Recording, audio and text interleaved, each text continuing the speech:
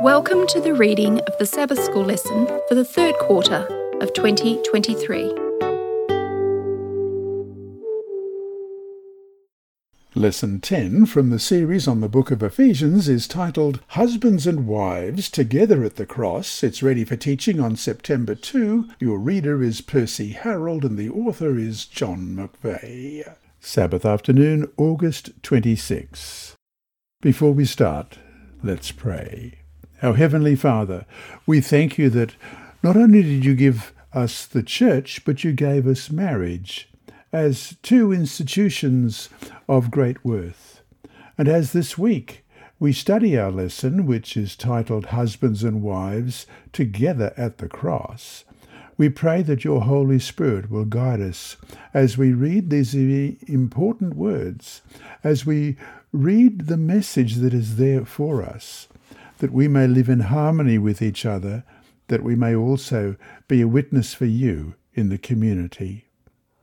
Lord, we pray today for those who are listening in various parts of the world, those living in Africa, in South America, in North America, in Europe and Russia and all the Middle East, Lord, and those who are in war-torn countries. We think particularly today for those in the Horn of Africa and the Middle East and in Ukraine who are suffering in such a way. Lord, we pray that you'll be with them and bless them at this time. But also, wherever we're listening, Lord, I pray that you'll bless us. But especially today, I'd like to pray for Cynthia Catnott, for Mark Sutherland, for Norla Xavier in the Caribbean, for Claudia Vrexis, for Lewis Henry, who has a need to be able to listen rather than read, and Yutzi Kelman in Guyana, and Geraldine Marina in Queensland, Australia, and Wilson Ogonda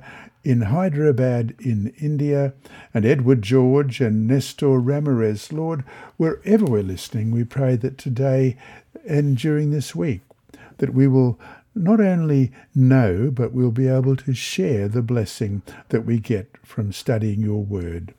And as we open your word, we pray that the Holy Spirit will guide us, that as we read this memory text, Ephesians 5:25-27, that we will be blessed. I pray in Jesus' name. Amen. Our memory text is Ephesians 5:25-27.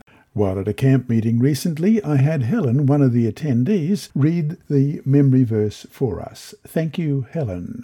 My name is Helen Stubberfield and I'm from the Foresters Beach Church in New South Wales, and I'm going to read today's memory verse.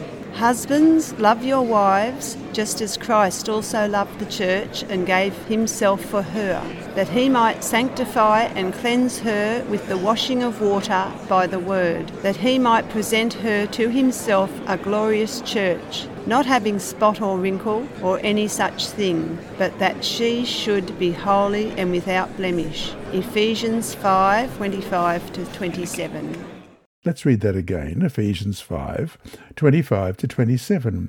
Husbands, love your wives, just as Christ also loved the church and gave himself for her, that he might sanctify and cleanse her with the washing of water by the word, that he might present her to himself a glorious church, not having spot or wrinkle or any such thing, but that she should be holy and without blemish. In Ephesians chapter 5, verses 21-33, Paul builds on the idea of the submission of believers to each other in verse 21. He then offers counsel to Christian wives in verses 22-24 and husbands in verses 25-32. And he concludes with a distillation of the instruction to both in verse 33. We will read these texts during this week's lesson. In this counsel, Bible students today may hear the risen Christ addressing our relationships.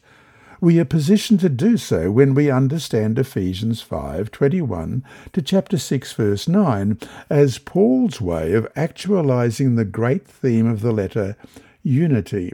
But now for the Christian household. while he offers a strong critique of the flawed social structures of the old humanity, as we read in Ephesians 4:22. Let's read that you put off concerning your former conduct the old man, which grows corrupt according to the deceitful lusts. He also celebrates a creation of a new humanity in verse 15 of chapter 2, having abolished in his flesh the enmity, that is, the law of commandments contained in ordinances, so as to create in himself one new man from the two, thus making peace. Embedded within the wider humanity with its flawed social structures. From within these structures, believers demonstrate that a new power, the Holy Spirit, and a new ethic patterned on Christ have been unleashed, which point toward the ultimate fulfillment of God's plan for his people and the world.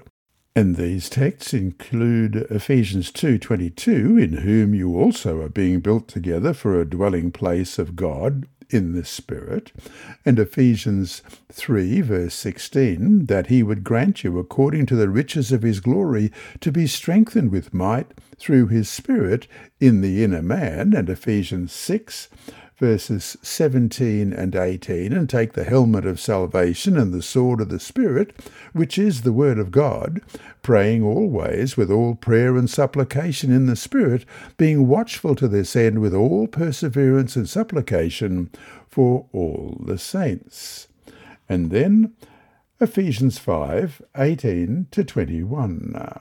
And do not be drunk with wine, in which is dissipation, but be filled with the Spirit, speaking to one another in psalms and hymns and spiritual songs, singing and making melody in your heart to the Lord, giving thanks always for all things to God the Father, in the name of our Lord Jesus Christ, submitting to one another in the fear of the Lord. And Ephesians 4, verse 13, till we all come to the unity of the faith and of the knowledge of the Son of God, to a perfect man, to the measure of the stature of the fullness of Christ. And verse 15, but speaking the truth in love may grow up in all things into him who is the head, Christ, from whom the whole body joined and knit together by what every joint supplies, according to the effective working by which every part does its share, causes growth of the body for the edifying of itself in love. This I say, therefore, and testify in the Lord,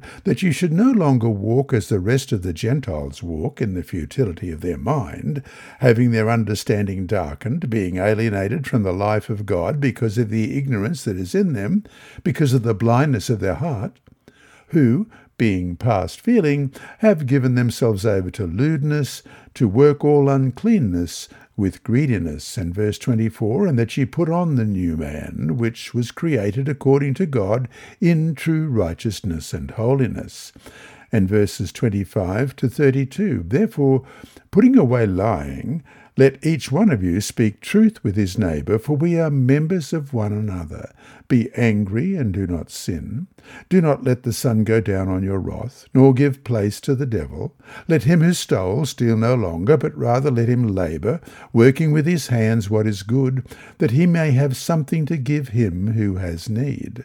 Let no corrupt word proceed out of your mouth, but what is good for necessary edification, that it may impart grace to the hearers. And do not grieve the Holy Spirit of God, by whom you were sealed for the day of redemption. Let all bitterness, wrath, anger, clamour, and evil speaking be put away from you with all malice. And be kind to one another, tender-hearted, forgiving one another, even as God in Christ forgave you. And chapter 5, verse 2, and walk in love, as Christ also has loved us and given himself for us, an offering and a sacrifice to God for a sweet-smelling aroma. And verse 10, finding out what is acceptable to the Lord. And verse 17 reads, therefore do not be unwise, but understand what the will of the Lord is. And verses 21 to 33, submitting to one another in the fear of God. Wives, submit to your own husbands as to the Lord, for the husband is head of the wife, as also Christ is head of the church, and he is the Saviour of the body. Therefore, just as the church is subject to Christ, so let the wives be to their own husbands in everything. Husbands, love your wives, just as Christ also loved the church and gave himself for her, that he might sanctify and cleanse her with the washing of water by the word, that he might present her to himself a glorious church, not having spot or wrinkle or any such thing, but that she should be holy and without blemish. So husbands ought to love their own wives as their own bodies. He who loves his wife loves himself. For no one ever hated his own flesh, but nourishes and cherishes it, just as the Lord does the church. For we are members of his body, of his flesh, and of his bones. For this reason a man shall leave his father and mother and be joined to his wife, and the two shall become one flesh. This is a great mystery, but I speak concerning Christ and the church. Nevertheless, let each one of you in particular so love his own wife as himself, and let the wife see that she respects her husband. And we'll unpack the real meaning of these texts throughout this week's lesson.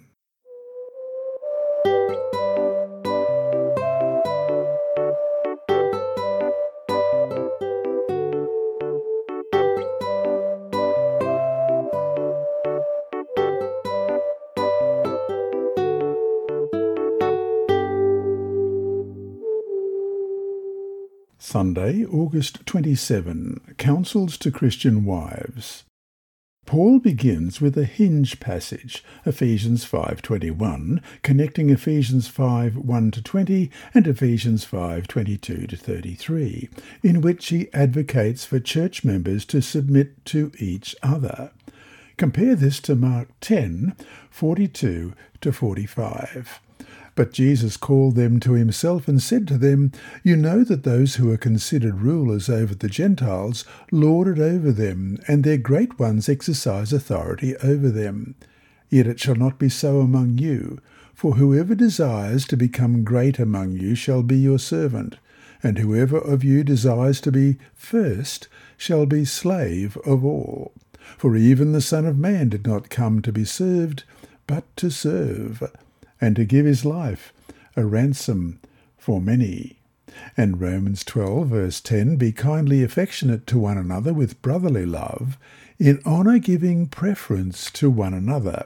And Philippians 2:3-4, Let nothing be done through selfish ambition or conceit, but in lowliness of mind. Let each esteem others better than himself. Let each of you look out not only for his own interests, but also for the interests of others. Believers are to do so out of reverence for Christ, we read in Ephesians 5:21. The first of several times, Paul will identify the relationship with Christ as the most important and defining one for believers. What does Paul mean by exhorting church members to submit to each other? How are we to understand this idea? Ephesians 5:21. Submitting to one another in the fear of God. Paul also invites Christian wives to submit to your own husbands as to the Lord in the following verse, clarifying that he is discussing the submission of wives to their respective husbands. We'll also look at 1 Peter chapter 3, verses 1. Wives, likewise, be submissive to your own husbands, that even if some do not obey the word, they without a word may be won by the conduct of their wives. And verse 5, For in this manner in former times the holy women who trusted in God also adorned themselves, being submissive to their own husbands. When Paul says wives are to do so as to the Lord, does he mean a wife is to submit to her husband as though he were Christ? Or instead, does he mean that Christ is the truest and highest focus of her submission?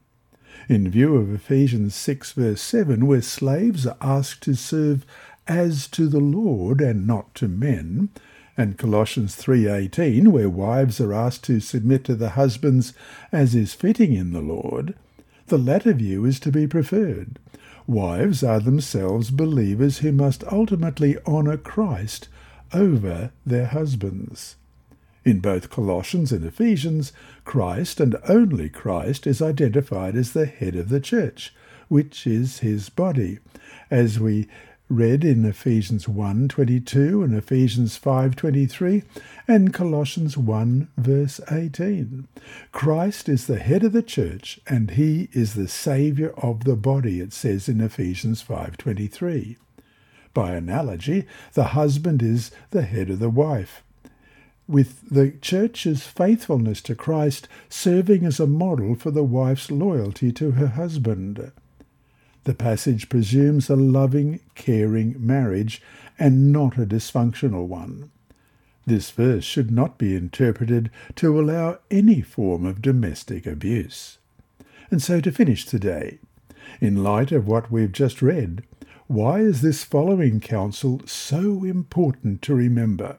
It comes from Ellen G. White from the Adventist Home, page 117. If the husband is a coarse, rough, boisterous, egotistical, harsh and overbearing man, let him never utter the word that the husband is the head of the wife and that she must submit to him in everything. For he is not the Lord, he is not the husband in the true significance of the term.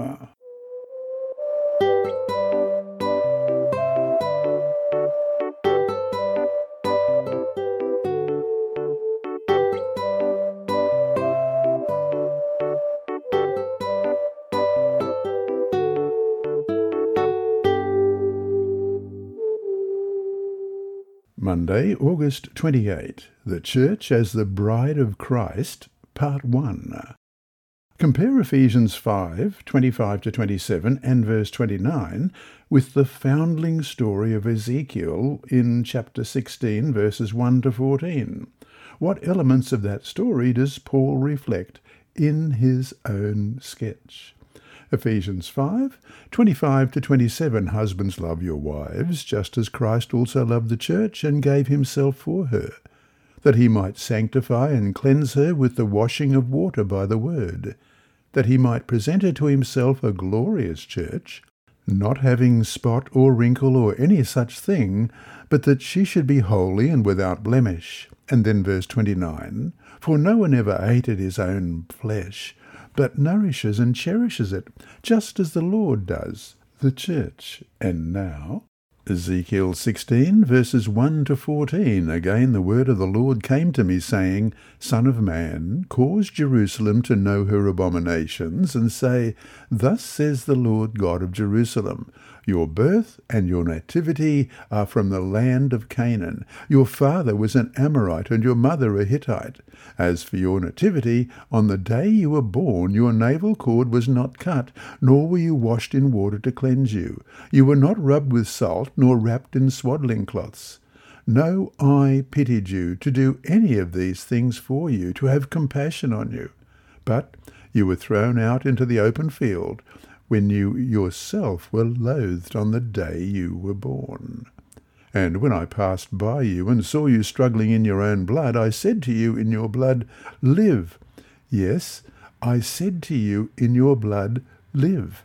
I made you thrive like a plant in the field, and you grew, matured, and became very beautiful. Your breasts were formed, your hair grew, but you were naked and bare. When I passed by you again and looked upon you, indeed your time was the time of love. So I spread my wing over you and covered your nakedness. Yes, I swore an oath to you and entered into a covenant with you, and you became mine, says the Lord God. Then I washed you in water. Yes, I thoroughly washed off your blood, and I anointed you with oil. I clothed you in embroidered cloth and gave you sandals of badger skin.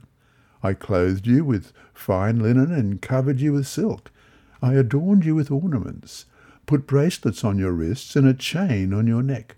And I put a jewel in your nose, earrings in your ears, and a beautiful crown on your head.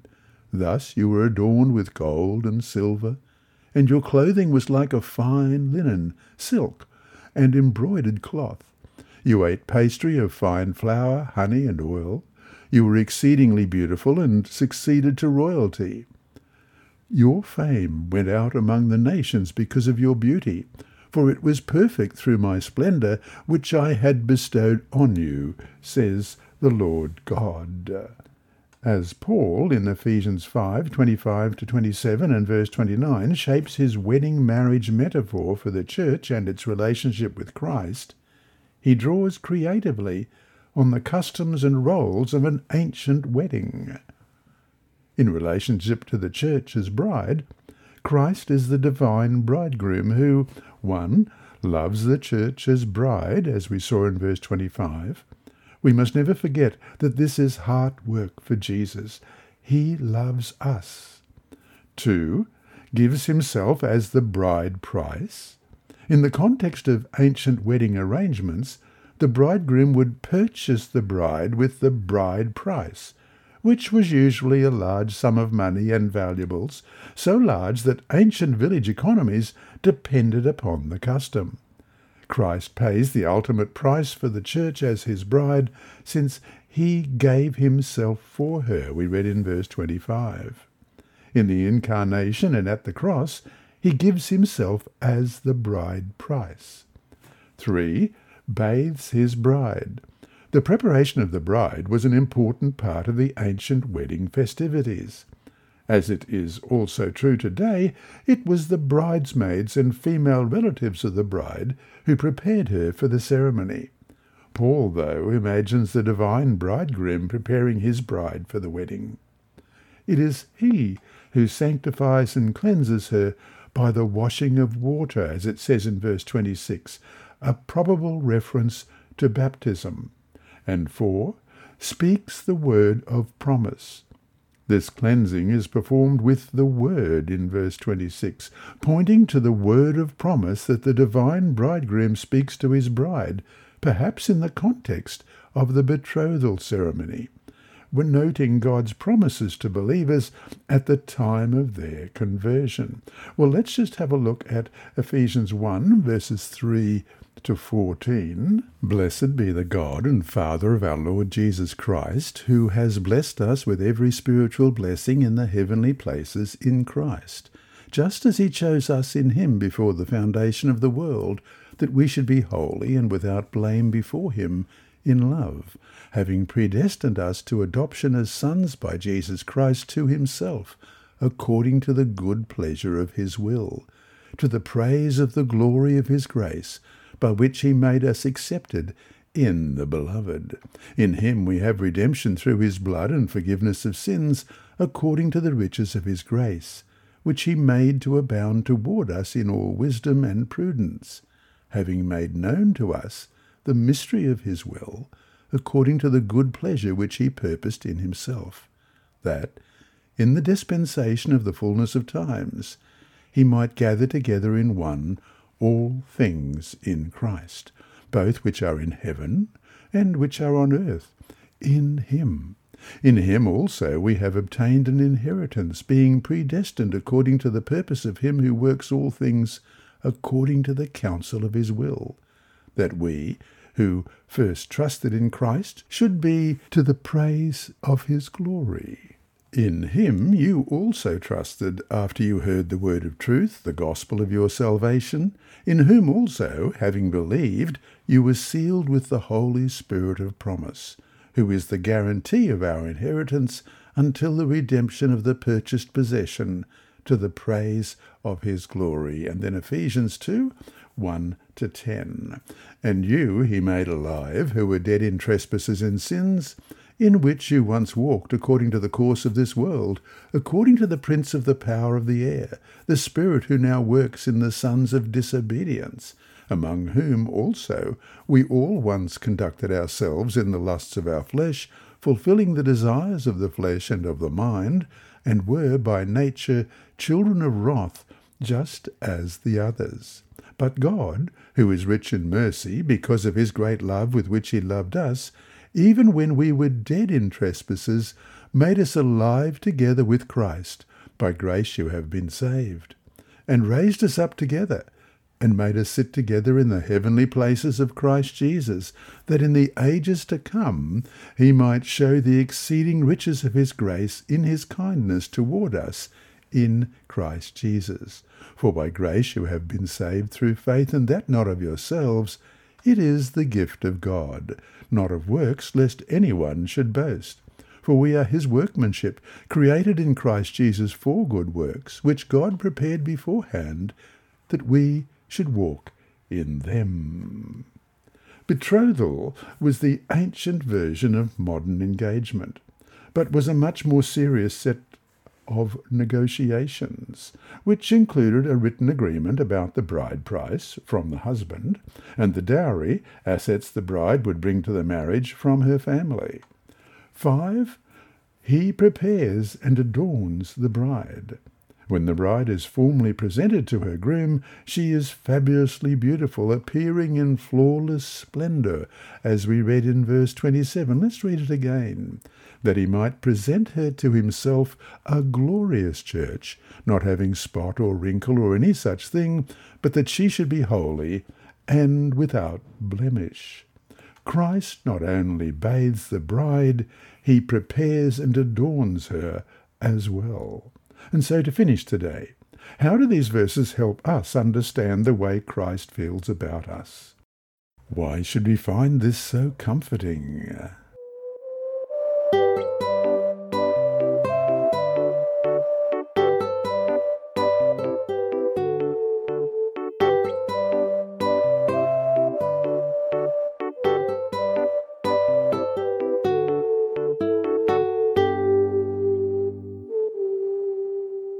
Tuesday, August 29. The Church as the Bride of Christ, Part 2.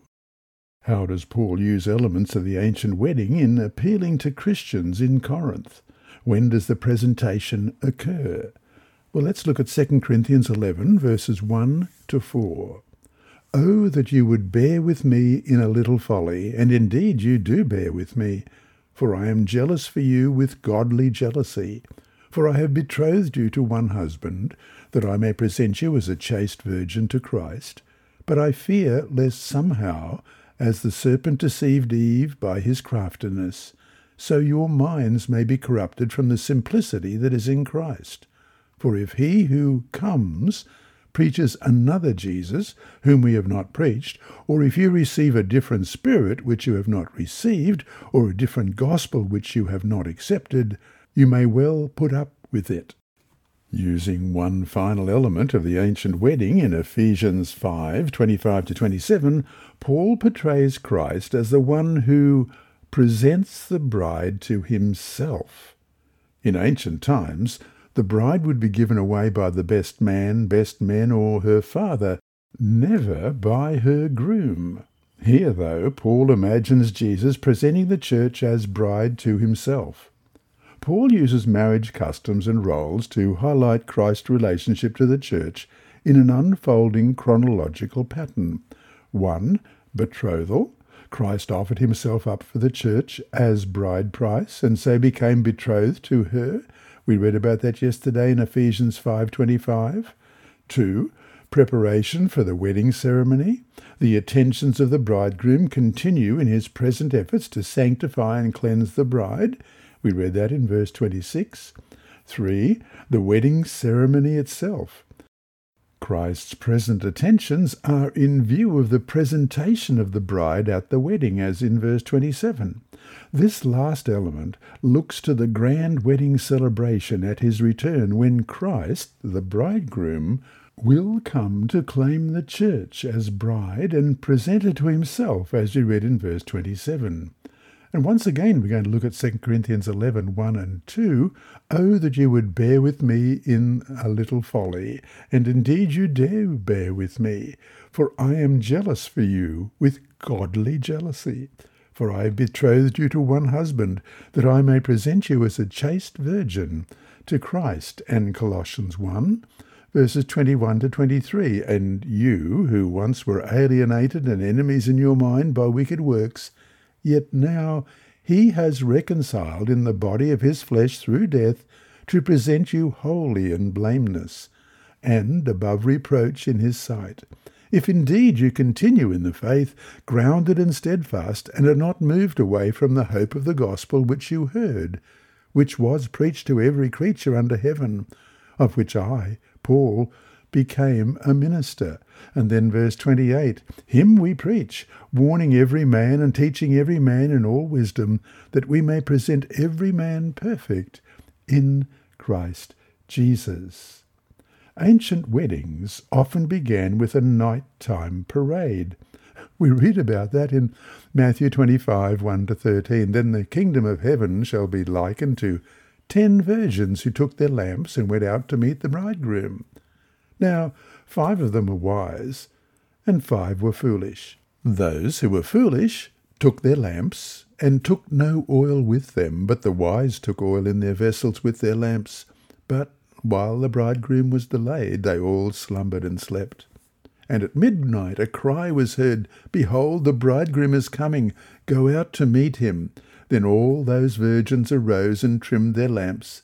And the foolish said to the wise, Give us some of your oil, for our lamps are running out. But the wise answered, saying, No, lest there should not be enough for us and you. But go rather to those who sell and buy for yourselves. And while they went to buy, the bridegroom came. And those who were ready went in with him to the wedding, and the door was shut. Afterward the other virgins came also, saying, Lord, Lord, open to us. But he answered and said, Assuredly I say to you, I do not know you. Watch therefore, for you know neither the day nor the hour in which the Son of Man is coming. The groom and his entourage would gather at the groom's home, the couple's new home, and with grand ceremony begin a procession, lit by torches and accompanied by joyful lilting music and great rejoicing. The crowd jostles toward the home of the father of the bride. Gathering up the bride there, or meeting the bride's own procession on the way, the parade would convey the couple to their new home, where the guests would settle into a week-long feast, culminating in the wedding ceremony, when the bride would be presented to the groom. When Paul portrays Christ presenting the church to himself, he alludes to this grand parade and to the moment of presentation. In doing so, he provides a moving portrait of Christ's return as a future wedding ceremony, when the long betrothal between Christ and his church is complete and the wedding celebrated. And so to finish today, what message should we take for ourselves from all this positive, happy and hopeful imagery?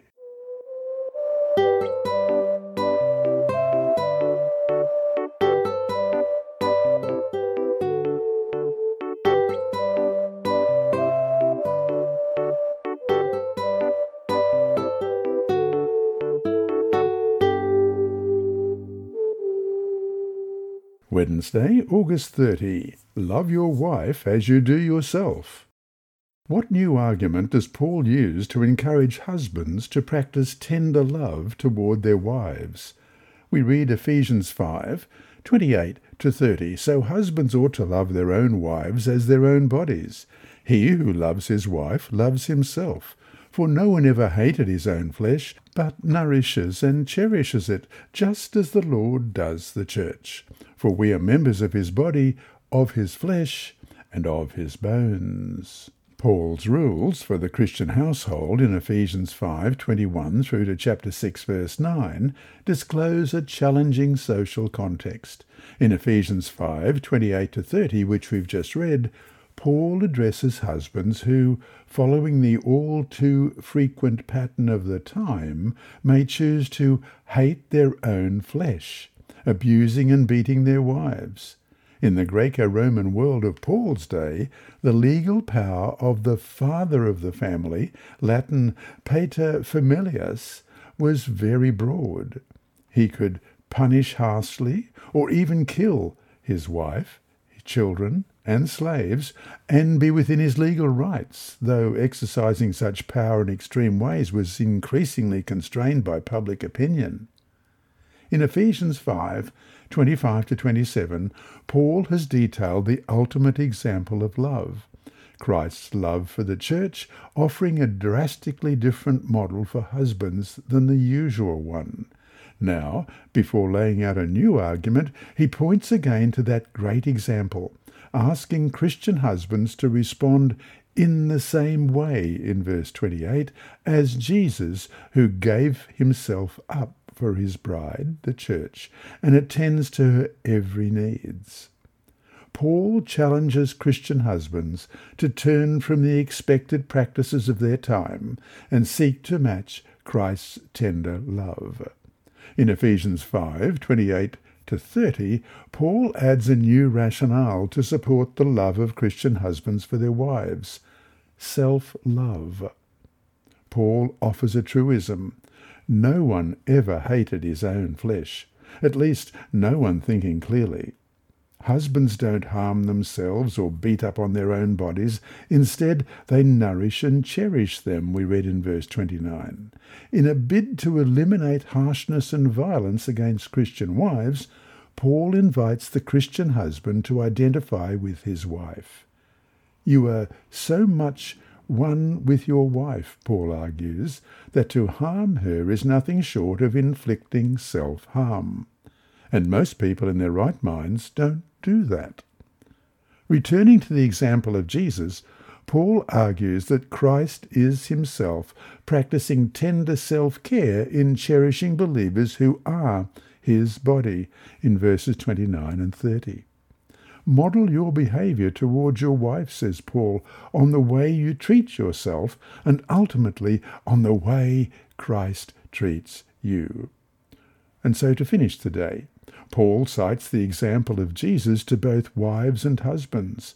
What can you learn from Jesus about loving those in your own family circle?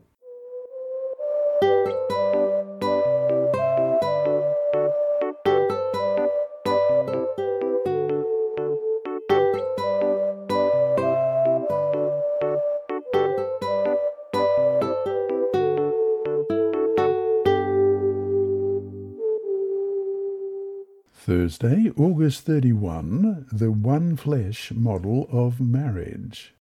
Study the creation narrative of Genesis 2:15-25. What happens in the story before the statement concerning a husband and wife being one flesh in verse 24? Let's start at verse 15. Then the Lord God took the man and put him in the Garden of Eden to tend and keep it. And the Lord God commanded the man, saying, Of every tree of the garden you may freely eat, but of the tree of the knowledge of good and evil you shall not eat, for in the day that you eat of it you shall surely die. And the Lord God said, It is not good that man should be alone. I will make him a helper comparable to him. Out of the ground the Lord God formed every beast of the field and every bird of the air, and brought them to Adam to see what he would call them. And whatever Adam called every living creature, that was its name. So Adam gave names to all cattle, to the birds of the air, and to every beast of the field. But for Adam there was not found a helper comparable to him. And the Lord God caused a deep sleep to fall on Adam, and he slept. And he took one of his ribs, and closed up the flesh in its place. Then the rib which the Lord God had taken from man he made into a woman, and he brought her to the man. And Adam said, This is now bone of my bones and flesh of my flesh. She shall be called woman, because she was taken out of man. Therefore a man shall leave his father and mother and be joined to his wife, and they shall become one flesh. And they were both naked, the man and his wife, and were not ashamed. A key to applying Paul's counsel to wives and husbands is to see his citation of Genesis 2:24 in Ephesians 5:31. For this reason a man shall leave his father and mother and be joined to his wife, and the two shall become one flesh, as the culmination of it. As he meditates on the creation story of Genesis, Paul considers the needs of Christian congregations and the health of family relationships within them. He hears in Genesis 2:24 a message that echoes down through time. By divine design, marriage is intended to be a one-flesh relationship with sexual unity mirrored in emotional and spiritual unity, and emotional and spiritual unity bringing meaning to the sexual relationship.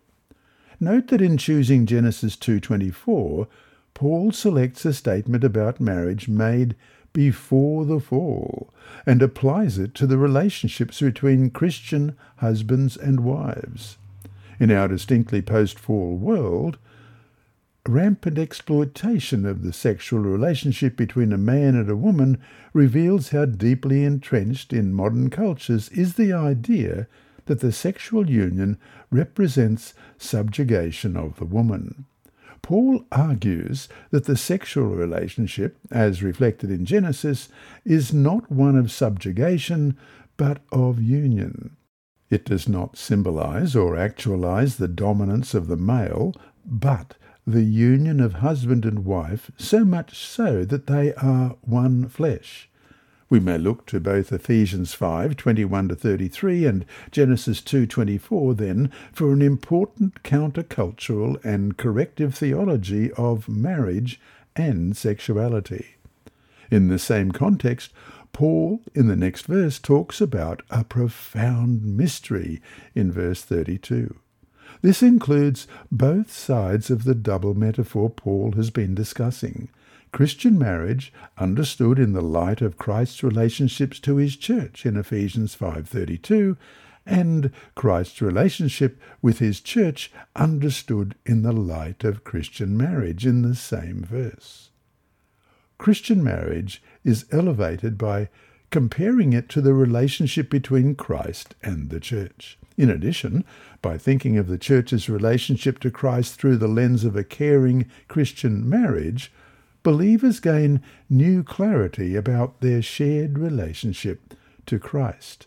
And so to finish the day, in what ways does Ephesians 5:33 serve as a concise summary of Paul's counsel in Ephesians 5:21-32? Let's read that verse, Ephesians 5:33. Nevertheless, let each one of you in particular so love his own wife as himself, and let the wife see that she respects her husband. If married, how can you seek to more fully implement these principles in your marriage?